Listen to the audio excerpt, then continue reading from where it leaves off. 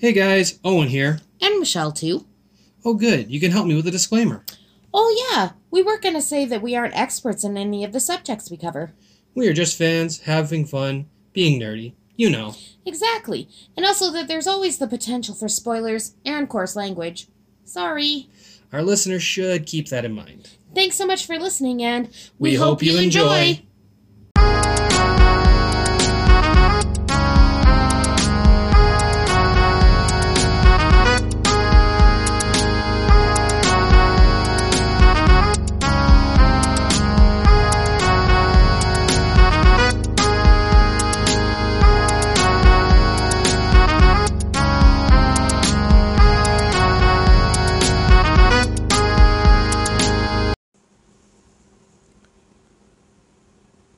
Hello, everyone, and welcome to another episode of Little Nerdy. I'm your host, Michelle.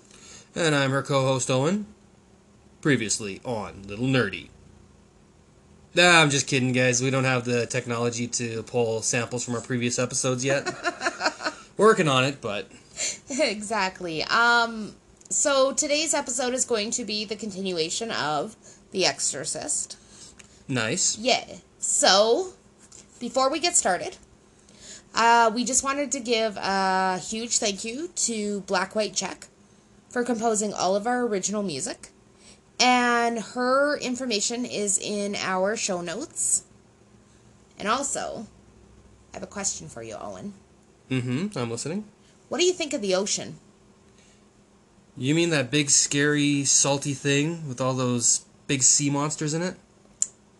Have you been listening to Dark Veil again? Maybe.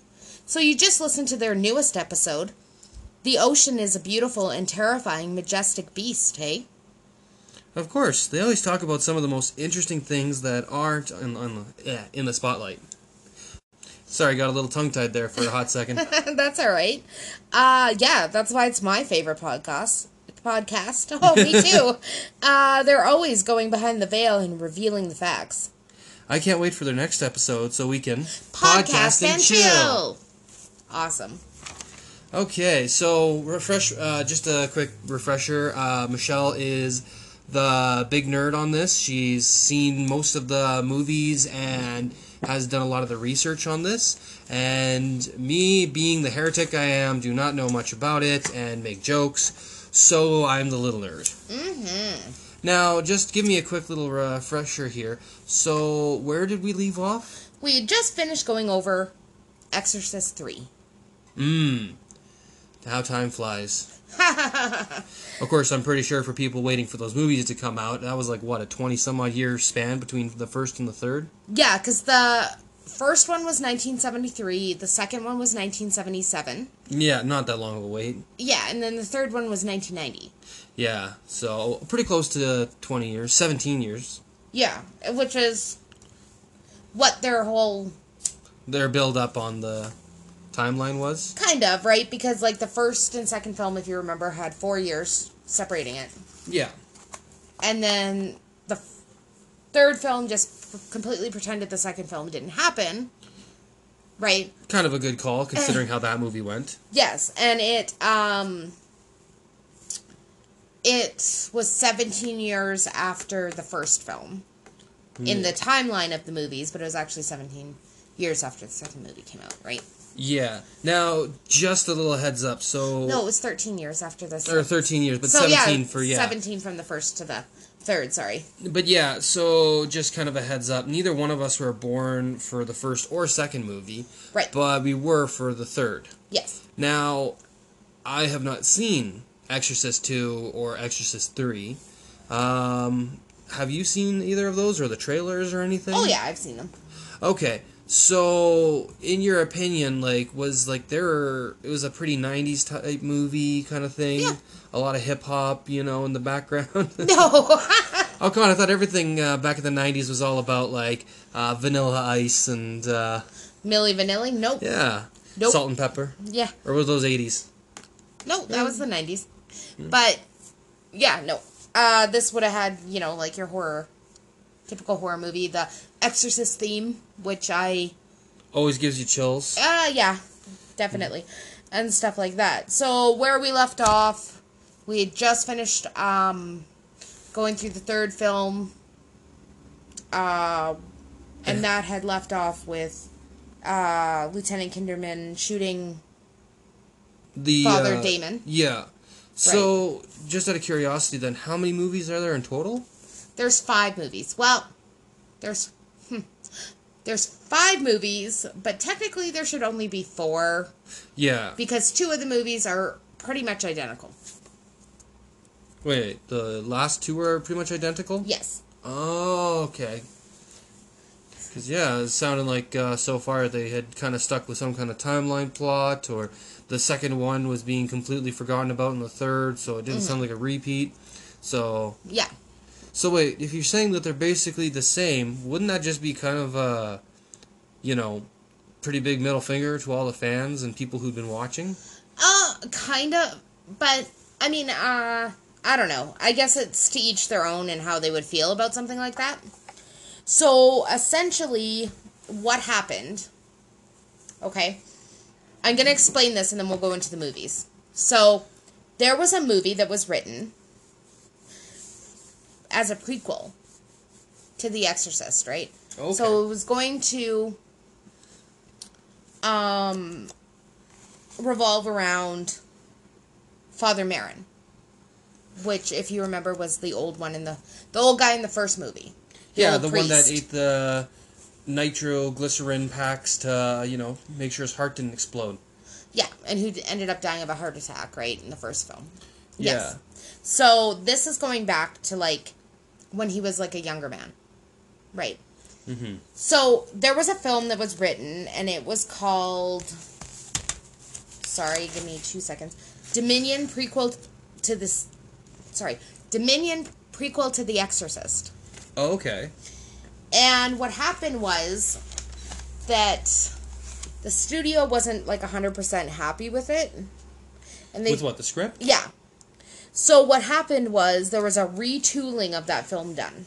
Sorry, I'm just envisioning right now studios not being happy with scripts and actually having some kind of production standards and back before Netflix and everything just green-lighted everything and yeah, it was but Netflix has good stuff on it. We watch lots of stuff on Netflix. Yeah, no, but I'm saying there's Hulu, Prime Video, Netflix, Disney Plus. There are so many streaming services that just because a movie corporation says we're not going to make your movie doesn't mean that you can't make a movie somewhere else. Now, mind you, yes, there are a lot of good things out there. I feel the creativity is a lot more. It's also, but there's it also does breed for bad. And I guess I shouldn't speak too badly of it because Star Wars nearly never got made if it wasn't for Chewbacca. They said, yeah. Yeah, exactly. So, basically what they did is they retooled that script and made some changes to it, and they came out with a movie called Exorcist: The Beginning. So even though Dominion was written before Exorcist: The Beginning, Exorcist: The Beginning came out first because it was retooled off of that one. Okay. So, this one takes place when I don't exactly 100% remember. It's after World War II. I think it's in the 50s. Okay. That it takes place. And but it starts off on an ancient battlefield, right? And how ancient are we talking here? Are we talking Romans and stuff, or yeah, it's pretty ancient. Okay. Yeah. So and a priest tries to take the demon idol of Pazuzu from another, a dead priest, right? Yeah. And or he thinks he's dead, but he's not. So the priest tries to stop him, and he gets it though, and then it pans the battlefield or whatever, and there's many soldiers that are dead, and what's crazy is they're crucified upside down, which... That just sounds painful. Yeah. Well, yeah, crucifixion is a pretty painful thing. Now you got a head rush on top of it? Yeah. God, aren't they suffering enough? Yeah, definitely. And that's an or can be thought of as like an evil thing to have like an upside down crucifix and stuff like that, right? Well, yeah, it doesn't like pretty much any demon or ghost movie nowadays. It's like we saw one by that Blumhouse production that the girl was in a room and there was like 5,000 crosses on the wall. Okay, an exaggeration, but they all, by the demon's power or whatever the ghost power was, turned all of them inverted. So this way, it was supposed to be, instead of symbols of good and holy and blah, blah, blah, they became the symbols of, I am evil, I will triumph. Yeah, yeah, exactly. I can't remember. That was like The Nun, wasn't it? Did we... No, we haven't seen The Nun. Or at least I haven't. Okay, then it was like one of the ones, though, that had Ed and Lorraine Warren. Yeah. Like, people portraying them in it. I can't remember which one it was. I think that was The Conjuring. Yeah, maybe it was The Conjuring or The Conjuring 2, one of the two. But, yeah. So, anyway. So then it, like, sets you up for when this is being filmed. And again, it was after World War II. So, like, 1949, 1950 something is kind of when this is happening. Right? And we get introduced to a young Father Merrin. And he is in Egypt, taking a sabbatical from the church. Okay. Did they kick him out? Did he get kicked out or something for popping those nitroglycerin pills for fun? No, he wasn't taking those then. He was young. Yeah, but, young people do a lot of dumb things and, want to live life on the edge. Yeah, not priests, I'm pretty sure. Well, okay, so sabbatical, that means he got kicked out or he took a leave of absence? No, he took a leave of absence. Oh, okay. Yeah, and stuff. So, because he's struggling with his faith. Yeah, that's understandable. It's also a theme throughout these movies, if you've noticed. Yeah, because we finished watching the Exorcist series, and even then, it seemed kind of... Yeah, but even in the first film, Father Damien... was struggling with his faith with his mom. Yeah, well, yeah, and stuff. And then in the second film, I can't remember...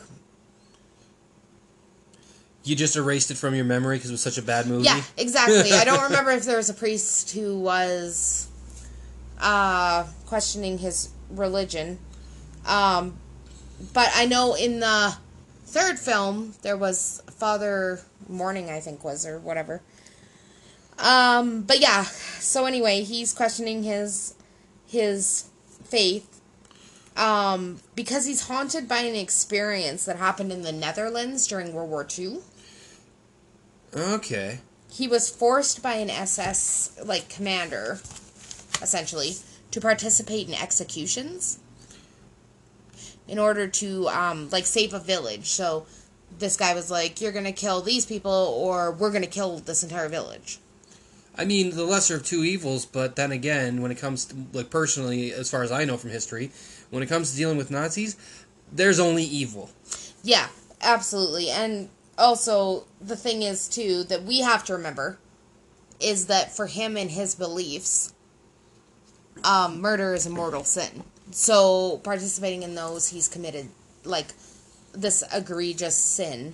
And then seeing everything he saw, he may be questioning, why would, my God allow that to happen, right? And stuff. So, anyway, so he's in Egypt, and he gets approached by a collector of antiques, who asks him to come to a British excavation in Kenya. Okay. Please tell me that the excavator guy spoke like Robin Williams. The whole, I see you're only interested in the exceptionally rare. It will not break. It broke. Yeah, I know. Damn it. You gotta remember these were horror movies, not awesome, Robin Williams movies. So doesn't mean that they can't have a little bit of humor somewhere. Yeah. True. Yeah. So, what he wants him to go and do is they're excavating a... Okay. I'm going to try and say this properly. Gather your thoughts. It's a Christian Byzantine Okay. church built in 500 AD. Sounds like you did it right. Yes. So it was long before, like, Christians had really entered Africa that this was built. Okay. Yeah. So he wants an ancient relic. He wants that ancient relic of that demon that we saw in the beginning of the film. Yeah, the four-winged guy with the right hand and a claw-like motion kind of thing. Yeah, I think that was the one. I don't think it was just the head. I think it was like the whole actual thing, if I remember correctly. Yeah, because in the first movie it looked like it was a 4-foot-tall statue.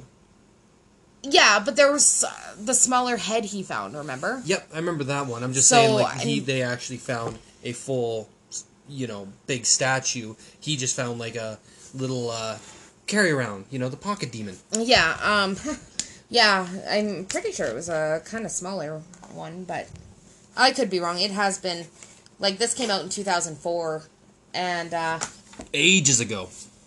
yeah. I mean, well, 16 years ago. Yeah, well, I mean, especially if you go by internet culture and movie culture nowadays, 16 years ago is a long time. I mean, the the MCU stuff was made, like, back in 2008, and that feels like forever ago. Yeah, that's true.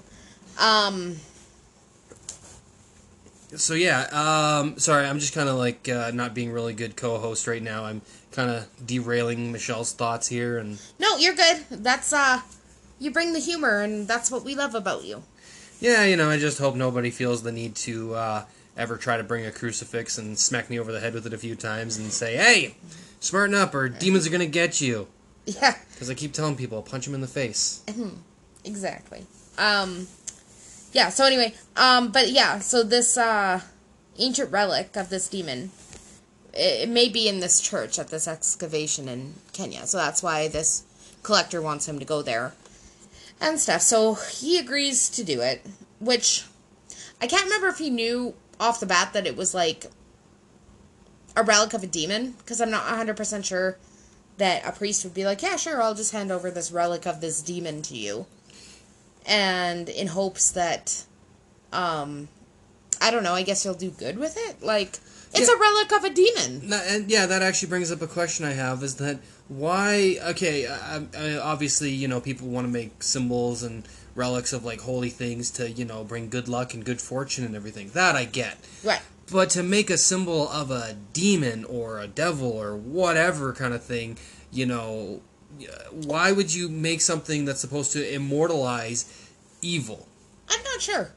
It's like, that's like saying, the worst job you've ever had or whatever. Let's tattoo that on your arm. Just a constant reminder of how bad things have once been in your life. Exactly, yeah. I'm not really sure why they would do that, but yeah, it's an interesting question for sure. So anyway, Father Merrin goes off to the dig site, and he's joined by a man named Father Francis. And he's from the Vatican. And he's there to make sure the church isn't desecrated. So, does it say where Father Francis is from? The Vatican. Okay, I think it's pronounced Father Francis. Maybe. However, I am Canadian, so I'm not going to try and butcher. You know me in accents. I'm not good at them. I will try and say it that way, and it'll come out sounding like... You're German or something? Oh, or just... No, not even that. It's just an accent that does not exist. I can promise you that. So I'm just going to stick with the Father Francis. Yeah, but I also, like, being Canadian, there's even, like, I know there's a school nearby where it's Saint Francis of Assisi. I think it's St. Francis of Assisi.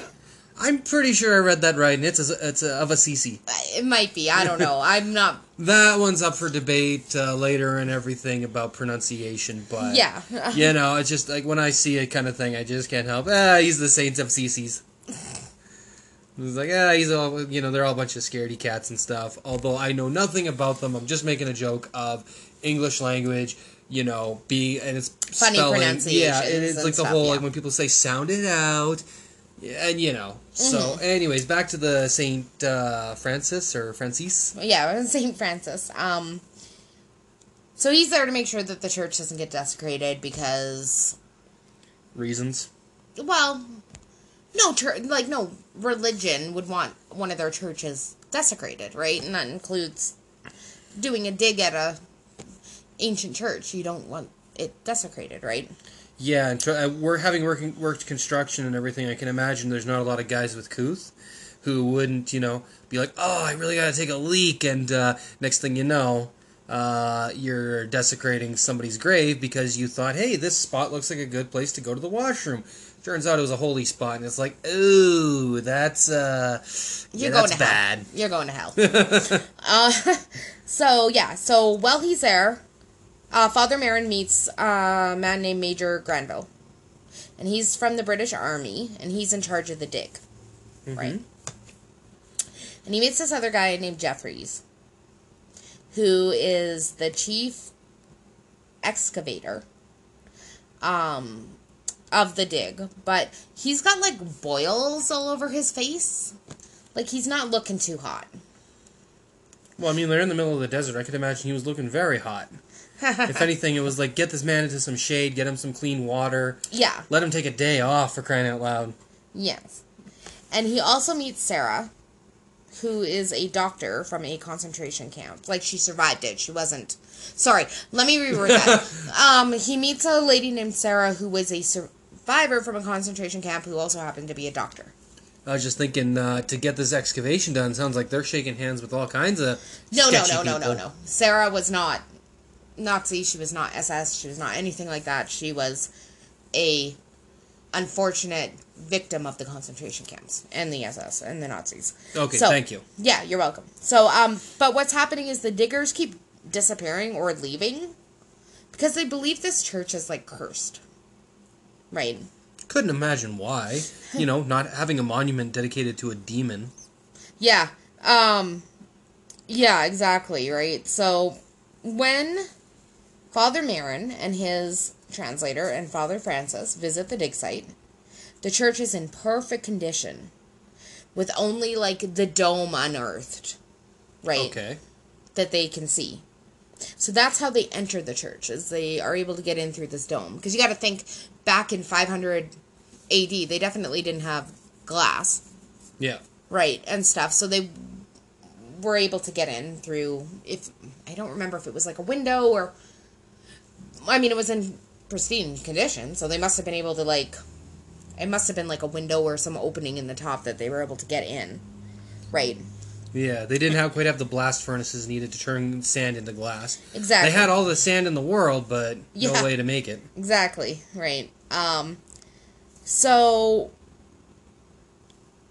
they enter, and there's something wrong with this angel statue, and a crucifix has been, like, ripped from the altar, and it's been, like, suspended with Jesus upside down on the cross. So, like, call back to the soldiers on the field at the beginning, right? But definitely that's not the way they were making crucifixes, like, of Jesus back then, or ever, right? And there's, like, these angels, and they're holding, it's like they're holding something back from beneath the church, which is also odd, because normally they would be, like, praising God, and looking up, and whatever, but they're, like, looking down, and it looks like they're trying to hold something back from beneath, right? So, Merrin's kind of like, Father Merrin's like, oh my gosh, like, what is happening? So, he wants to talk to the head archaeologist, right? Okay. So, not Major Granville, who's in charge of the dig, but the head archaeologist. But he went insane. And he's in an asylum in Nairobi. Yeah, and of course, like we mentioned on the previous one about the first Exorcist about insane asylums, that even in the States, they weren't that great of condition, and, they were pretty fast and loose with the rules. I can only imagine what probably a third world country's insane asylum would look like. Yeah, and back then, I mean, just even back then, I don't think people knew as much as they did about mental health and stuff back then, so I don't think it was necessarily, I mean, back in, like, I think it was even, well, I don't remember the exact years, I'd have to, like, refresh my memory, but you could get mad at me for not making dinner and just take me to an insane asylum and drop me off. Tempting. Very tempting. Can't do it. Can't Besides, do it now. if anything, I'm the one that does most of the cooking, so. Yes. You're very good at that. If anything, it would be you taking me to the insane asylum because I burnt the grilled cheese or something. You only did that once. That's fine. So he actually goes to this head archaeologist tent, and he finds tons of drawings of the demon artifact the collector had wanted. Right. And so he's like, I need to go visit this guy. I need to go find out what's going on. So he goes to visit. The guy's name was like Besson or Bisson or I'm Canadian. I'll say Besson. Well, if he's French, then it's Besson. Yeah, I don't know. Ho ho. Again, he is a French archaeologist. English Canadian, so I'm gonna stick with Besson. But and he finds him possessed in the psych ward. How does he know he's possessed?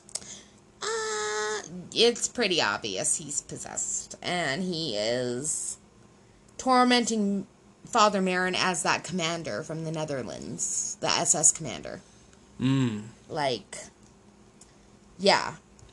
Well, I mean, is he really bad if he's tormenting an SS officer? No, he's not no. Oh, right, the person who survived the No, Father Merrin goes to visit him. Yep.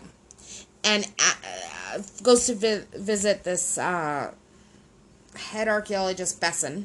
Yep. In the psych ward, and he finds him possessed. And one of the reasons he knows he's possessed is because Besson takes on the voice of that SS commander that forced Father Merrin to commit those executions or whatever, right? And he is tormenting Father Merrin with it. Sorry, I wasn't quite clear when I was explaining that before. Yeah, no, I can imagine bringing up like a dark day like that in your life would definitely be quite the torment. Yeah. Now that is demonic torture 101. Like, make sure you make the person relive the most painstakingly awful day of their life. Yeah, exactly. So Besson, though, is able to, like, somehow, he is obviously, I would assume, trying to fight, like, the demon inside of him. But he's able to slit his throat. And as he slits his throat, he says, I'm free. Right. The demon does, or the guy? I don't know. I don't know if Besson was, like, fighting the demon and he did it himself, or if it was, like, the demon that did it and said, I'm free. Either way. Not a pretty picture. Yeah. So the priest who runs the asylum says Besson wasn't possessed. He was just touched by a demon. I think he's confusing the show Touched by an Angel for Touched by a Demon. That was a good show. It was a good show. I wish if I could find that on DVD or something, I would totally buy it. I loved that show. But yeah, so... No, I'm just kind of confused. It's like, and Touched by a Demon, it's like, yeah, being touched by a demon doesn't sound any less, awful than being full-on possessed. Yeah, no. I mean, from the experience with Father Besson, whether you're touched by a demon or you are possessed by a demon, it is not good. So, when he tells him this, the priest that's running the asylum gives Father Merrin the Roman rituals to exorcism. And Father Merrin's just kind of like, okay, whatever, I'm never going to use them. Yeah. Yeah, irony. Ah, irony. So, strange things continue to happen at the dig site. Like, he goes back to the dig site because, well... He's got to go get the goods. Yeah, he still needs to find this demon thing for the collector guy, right? The collector guy's probably on his ass, like, come on, man, I paid for all this equipment. I paid for all these people to be out there. You better get out there and get me my goods, or you're going to have to talk to the accountant on this one. No, the collector, he's not in charge of the dig. It's the British Army in charge of the dig. Well, he just wants him to go there and get this thing, and because he's a priest, he can probably get it. That's the only reason he hired him. Well, but yeah, he's probably on his butt for it, though, yeah. And I'm just picturing, he's got somebody who's like, he's got to pay somebody somehow. I mean, making a collection, especially of ancient relics and artifacts, ain't exactly a cheap hobby. Yeah, exactly. So, but strange things continue to happen. Father Merrin discovers a passage leading beneath the church. The one that the angels were trying to hold shut? Yeah. Where Pazuzu statue is in a pagan church. So this Christian I don't know if I can say that again. Bizotarian? I think that's what you said earlier. Yeah, I think so. Again, not great with pronunciations. This church is built on top of a pagan church, right? That has a statue of a demon inside of it. No wonder those angels are in that church going, "Get back!" And I just think that's kind of funny because being the person I am when it comes to the whole demon, angel, afterlife, and everything like that. Yeah. It's actually funny because the paganism, like a lot of stuff that I've read, it's not as evil and as dark as everyone thought it was. It's just been demonized by Christianity, and especially the Catholic and stuff. But I'm not going to get into that. I'm just saying is that it's the stereotypical, these were the bad guys. Yeah. I mean, I guess, whatever, they had to pick, like, a religion to, like, be the bad religion, and for these writers, they chose paganism. I don't know a lot about that religion, except for that, yeah, it's not as, like, bad as the movies, at least in my experience of watching horror movies. The movies make it out to be. So, yeah. But, they still had, like, ritual sacrifices and stuff. It's just not yeah, but, I mean, like, lots of religions have done that in the past. So... Yeah, but we're getting off topic on that one. So anyways, he goes in, finds out it's the pagan church. Yeah. So he can also tell that, yeah, there were human sacrifices that were Lots of bad juju. Yeah, in that church, right? So he becomes suspicious of... There's stories about a plague that wiped out the village, or a village, 50 years earlier, right? And he becomes suspicious of that when he sees them cremating a stillborn child, right? Yeah, that's usually a good sign to start being, like, scratching your head going, what's going on here, buddy? Well, he's going, if they're cremating, why are there all these graves over for this village, right? Like, that was only 50 years ago. They knew how to cremate people in the 1900s, so I'm not really sure why there's, I don't know. He questions it anyway. Yeah. So he goes to this graveyard where all these bodies are supposed to be from this plague, and he digs up a grave. Already on a good note about, keeping himself out of clean. trouble. Yeah, and stuff. And he finds it empty, right? So he realizes, people didn't die 50 years ago from a plague. They were sacrificed in a pagan church under this church that they're digging up. Yeah. So the graves were just mockery kind of landmarks. They were just like fake graves. Yeah. Right. To build this story that was this narrative that people wanted the world to believe or whatever, right? Yeah, so, you have some traders, passerbys kind of coming around and it's like, I'll tell you about your grave. Yeah, it was a real shame about their loss and everything in the back of their minds. No, they're just bleeding in the bottom of this church or whatever. Yeah, so he confronts Father Francis about it. And Father Francis reveals the history of those two priests that we saw in the beginning, 1,500 years ago. Okay. Coming to search for the origin of evil. Right? And when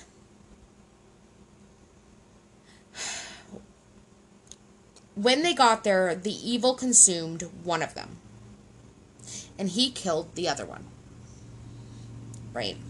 So, the emperor at that time, which I don't believe they named the emperor, ordered that a church be built over the pagan church on the site, and then buried, which is why it's in perfect condition, is it was built and buried, right?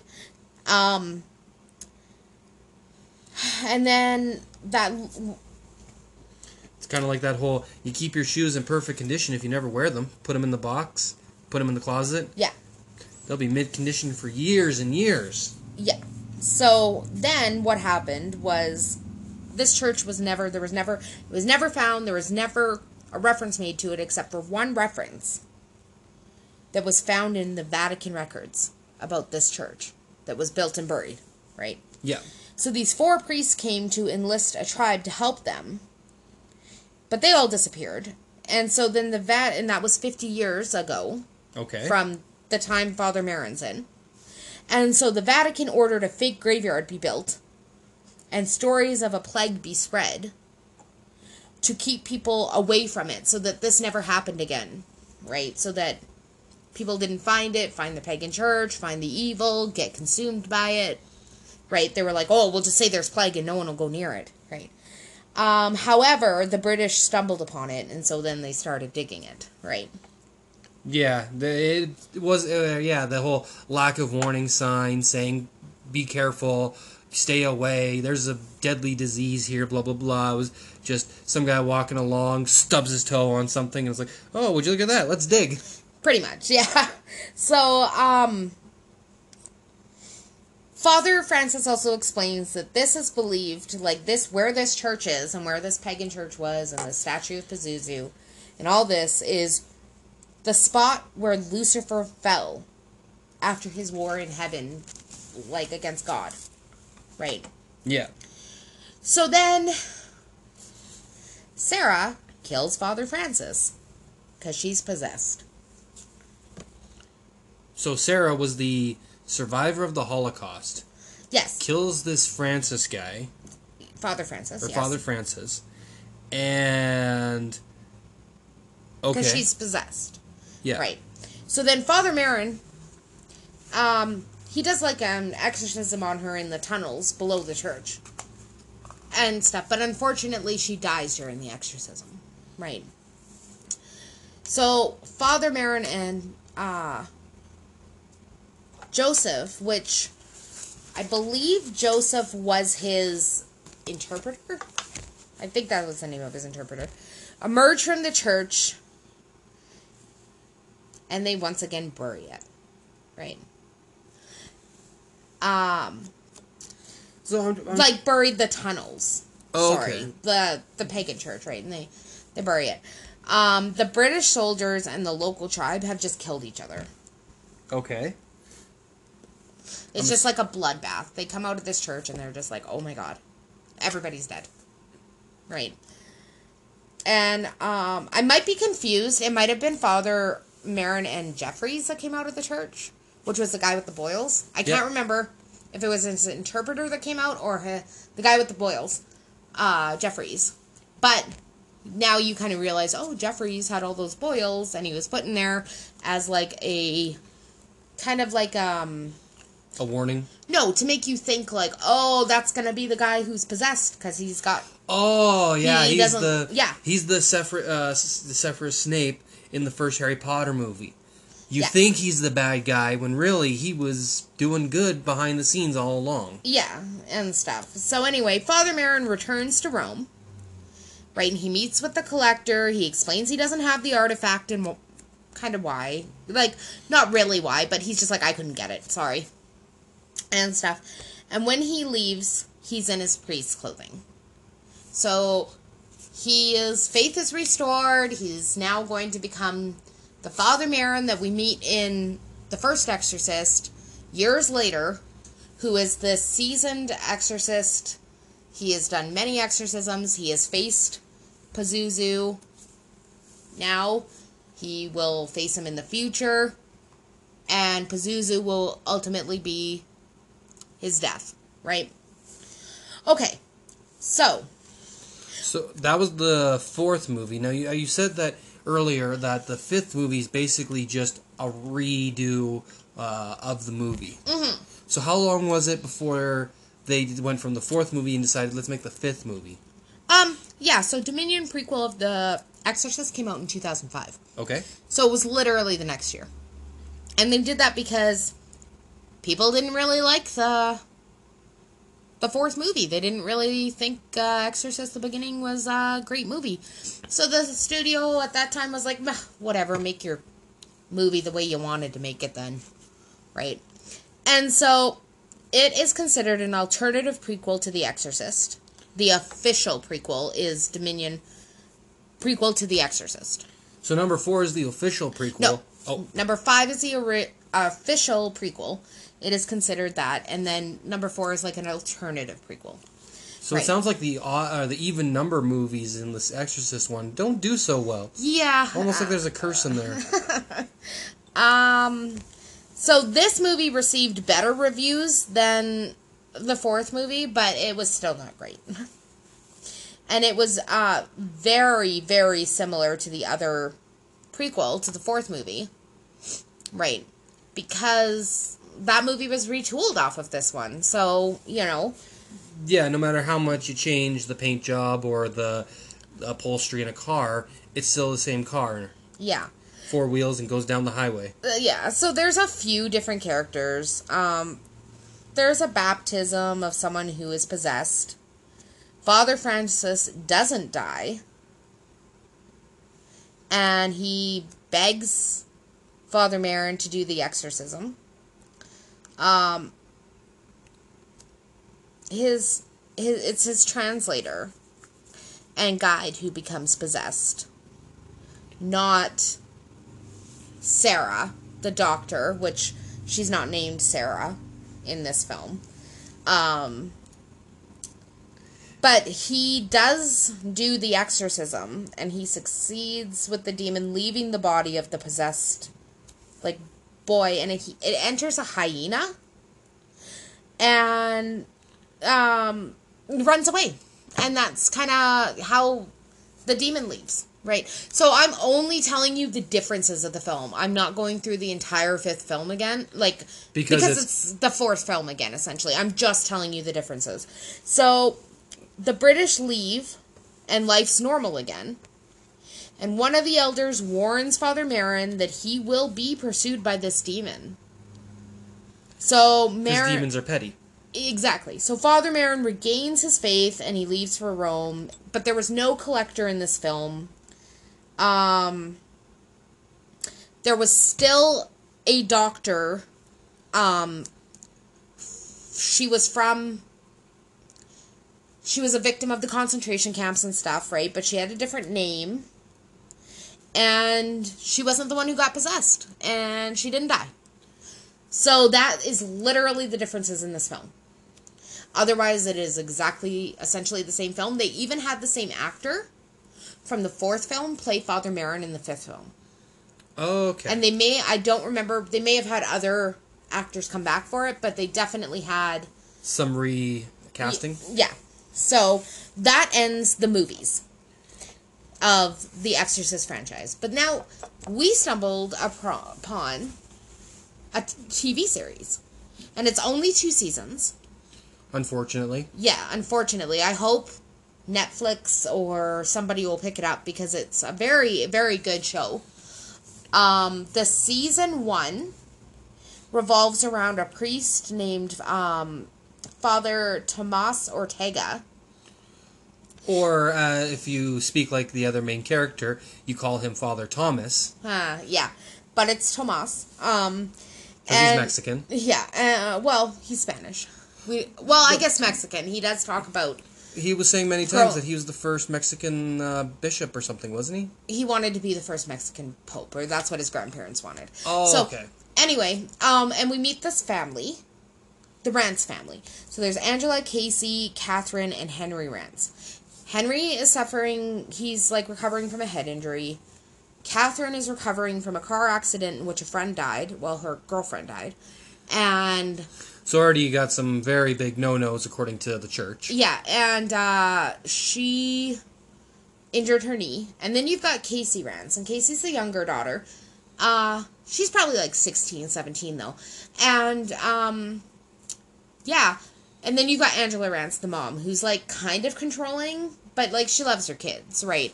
And they all go to Father Ortega's church. And he starts having, like, these visions of this other priest. And he ends up, through mysterious ways and whatever, he ends up finding the priest. Yeah. Father Marcus Keene. And Father Marcus Keene is an exorcist. But he's an exorcist who is about to be excommunicated from the church. He, like, pulls a gun on a fellow priest by the name of Bennett. Who actually at first I thought was going to be a total narc and, very uncool character, but he actually has quite the character development that I really like. Yeah, he's a good guy, but, yeah. So, Angela comes to Father Tomas, and she says there's something wrong with her daughter, Catherine. She thinks Catherine is possessed.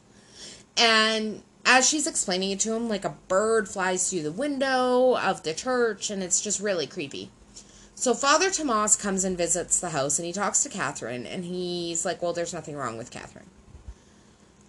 And so, yeah, she's just having post-traumatic stress from, car accident and survivor's guilt because her girlfriend died.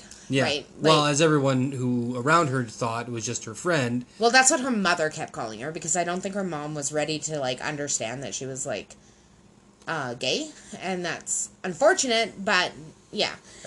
Yeah. So, anyway, but it ends up turning out that it's Casey who's possessed. And there is some creepy shit in this series. There is... Yeah, because, like, it turns out the demon that's, like, befriending her and everything, his name is also Captain Howdy. Mm-mm. Doesn't he call her Howdy, or...? I don't think she has a name for him. Yeah, but this, it's, like, this guy who looks like he's, like, what, in his 60s or something? The salesman, that's what he was called. Oh, right, the salesman. But he was in his 60s, wasn't he? And, yeah, she's like 17, so and it's creepy. He gets a little too comfortably close with her. Which, I mean, like you said before, demons don't care about age, so... Absolutely not. But what we end up finding out throughout the series, and if you want to watch the series, I highly recommend stop listening now, watch the series, and then listen. Come back and listen. But, because we are going to spoil some stuff. You end up finding out that... Father Marcus and Father Tomas, they start to do exorcisms. And it's kind of the same dynamic with them as it was with Father Marin and Father Damon, is that Father Tomas has never done an exorcism. Yeah. But Father Marcus is very, very, very... experienced. Yes, as being an exorcist. Thank you. So, anyway, the demon as... Casey. Okay. She whispers something into her father's ear. And then Henry keeps asking Angela, do you have something to tell me? Like, are you hiding something from me? Over and over. And finally, it comes out that Angela Rance's real name, wait for it, is Reagan McNeil. Dun, dun, dun! And for those of you who may have just forgotten momentarily, that's the name of the 12-year-old girl from the first Exorcist movie who was possessed. Exactly. And the demon inside of Casey is Pazuzu. The same demon that possessed her. Because he's a spiteful asshole. And he's like, I'm going to get your kid because you were the one that got away. Right? Kind of feels like the whole... all your favorite classics are back. Reagan is back with a false identity to move on with her life. The demon is still being petty and coming back to steal the limelight. And let's not forget, time has passed on, so of course life is going to happen. She has a family. And the demon goes, ooh, more people to torture and... Exactly. Right. So what happens, though, is that, like, Catherine doesn't know anything about this, and she's... just worried. So she calls the police. Which, I mean, in the case of most people who don't believe in all that stuff would be like, she's having mental breakdowns, she's just being completely schizophrenic. She's sick. And now she's sick and being tortured by these two guys who are constantly screaming, "The power of Christ compels you," and so of course it raises some alarms. But the scene that really it was the big turnaround for that character was when they put her into the back of an ambulance. She gives her the creepiest look of "Thank you for setting me free. Now I can go and raise hell in other places." Exactly. And so there's this underlying backstory that I kind of almost didn't care about, but we should mention because it is a part of the series, which is the Pope is coming to visit, and so there's all these church Clergymen. Well, church people. They weren't just clergymen. There was bishops, and there was deacons, and there was this. Yeah, I think that's part of the. I don't know. I don't want to use the names because I don't know Catholic religion well enough to call them by their proper titles and stuff like that. But there was also this lady, and her name. What was her name? Marie. Yeah. And she was super rich, so she was kind of funding everything, I guess, right? But you end up finding out that a bunch of these priests are possessed, and they're not just possessed, it's something called integrated. Yes, they're integrated. So they can't even exercise, or this is what they're making people believe. You can't even exorcise the demon from them because they are integrated into the person's soul.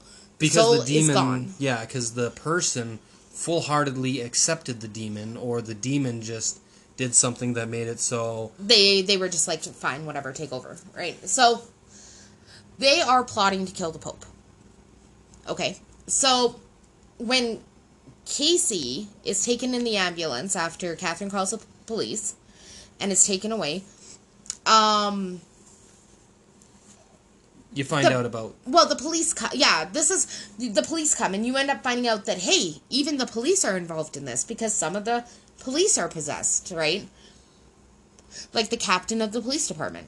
So anyway, she ends up escaping, Casey, from the ambulance. The two paramedics that were with her die, and she's just gone. So now there's this manhunt.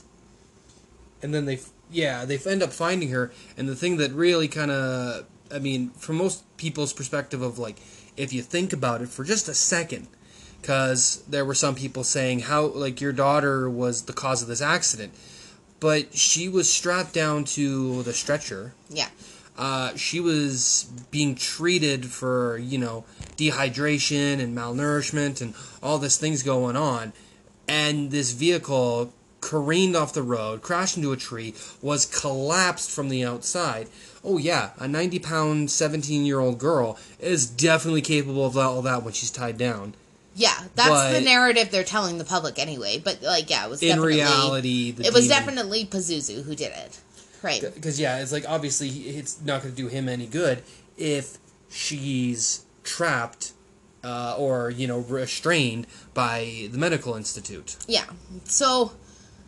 They end up finding her, Father Marin, or not Father Marin, sorry, Father Marcus, and Father Tomas. But Father Marcus tells Father Tomas, you can't tell Angela and them that we found Casey, yeah, because they know that Angela is really Reagan, and that this is the same, and they're he's it's too dangerous. It's too dangerous for her family, especially Reagan, to be anywhere near Casey with Pazuzu inside of her. And they take her to this other church that is run by a Mother Bernadette. I loved Mother Bernadette. I love, she was so kind, right? Because her way of exorcising a demon wasn't with, the power of Christ compels you, and, holy water and restraining somebody. It was with love. It was with forgiveness. They were forgiving the demon, which is just kind of a nice, different take on it. That's why I liked it, right? I'm oh, that's nice, I guess. They're forgiving the demon. Yeah, they're forgiving it for being angry and spiteful. Yeah, and whatever. So, anyway, they end up exorcising her. They think. But really... It gets a whole lot worse. Well, because Pazuzu was going to break her neck. Yeah. Which is we end up finding out through the series, that's his thing to do. is to, when he's about to be beaten, he just breaks the person's neck. It's kind of like the rage quitting of the demon. Yeah. So he's going to break her neck. And he says, I don't remember what he says, but he says something to, I'm going to continue to call her Angela, just because that's what she had changed her name to. Yeah. So Regan Angela. But Angela ends up taking, welcoming the demon into her. Yeah, she says, take me instead. Which also, to clarify, in the series, that's the integration. Which means that they believe that you can't exorcise the Pazuzu from Angela now. Yeah. So, anyway, another thing that had happened is once she saw it on the news, Chris McNeil showed up, which is Regan's mom. And she hasn't had anything to do with her, because you end up finding out that after the events that took place in The Exorcist, she couldn't find a job anywhere. No one really wanted to hire her as this movie actress and stuff. So she wrote a book about Regan being possessed, and then took her on all these talk shows, like late night talk shows, to talk about it. Yeah, because let's relive the worst moment of your life to make some money. Exactly, right? So, and Regan, rightfully so, was pissed about it. Like, she was like, how dare you do that to me? You didn't care about me, you didn't love me, you just wanted to make money, right? And so, through this whole thing, it's a weird thing where they're, like, trying to repair relationships, kind of, but also Angela kind of doesn't care. But, so, once Pazuzu is in her, she ends up killing Chris. Angela kills Chris. Yeah. And she pushes her down the stairs. Makes it look like an accident. And stuff. But then, shortly afterwards, the family finds out that she is possessed. Yeah, and that's not a good way they found out. Like, things go really bad. It's a really good series, all said and done. Yeah, so anyway, then, they end up,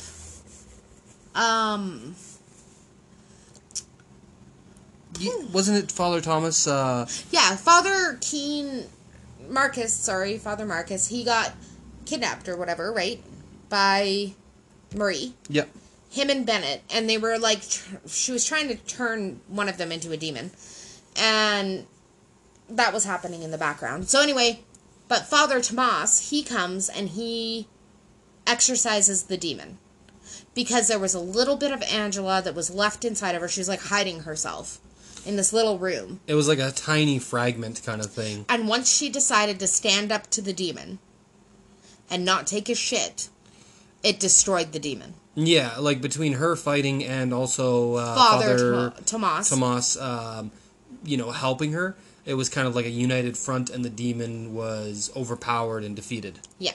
So then, Father Tomas and Marcus in the second season, Marcus is excommunicated. He's not a part of the church, but he is teaching Father Tomas how to be a exorcist. And it is them going around doing these exorcisms, right? Trying to avoid the church, trying to avoid the demons. And it is also, they run into this family, and there is a guy who is like a foster father running this house. And it's about kind of how the demon possesses him. And well, yeah, and it doesn't, like, it actually does a good job of, like, making you not sure who's going to be possessed or what's going to be really going wrong. And a little side note on that, Andy, or Andrew, he is played by a very beloved actor to me, the guy who plays Harold in Harold and Kumar. Oh, John Cho? Yep. John Cho, is that his name? Yeah, and, that's definitely not a movie series I recommend to anyone under the age of 18. Because there's a lot of drug and sex references and jokes in that series. But, yeah, I personally found those ones funny. So when I saw him as the main character, or one of the main characters in Season 2, I knew I was really going to enjoy this one, and I did. Excellent. And that's kind of where like, we don't want to give too much away on season 2, but it was really good. It ends really sad, and there's not going to be a season 3, which is absolutely heartbreaking because it was a really good show. Yeah, it was like a bit of a bittersweet with like a lot of things. Like, you're really sad about a lot of stuff, how it happens, and it definitely left on such a good cliffhanger. It's worth the watch. It's like we both really hope that someplace like Prime, Netflix, Hulu, doesn't matter who, just somebody picks it up and keeps going with it, because this is something that stopped airing 2018, so it could pick up again. I mean, hopefully it's not another case of Firefly. Yeah. But we definitely recommend watching the series, and we definitely recommend watching the first movie. And that's all that we, I guess, have to say about that. So yeah, and that covers up everything. I feel like that was a good 2-part episode. Yeah, we definitely hope you guys enjoyed. Thank you so much for listening. And yeah, I just want to say, remember, no matter what your thing is or what you're into, at the end of the day, we're all just a little nerdy.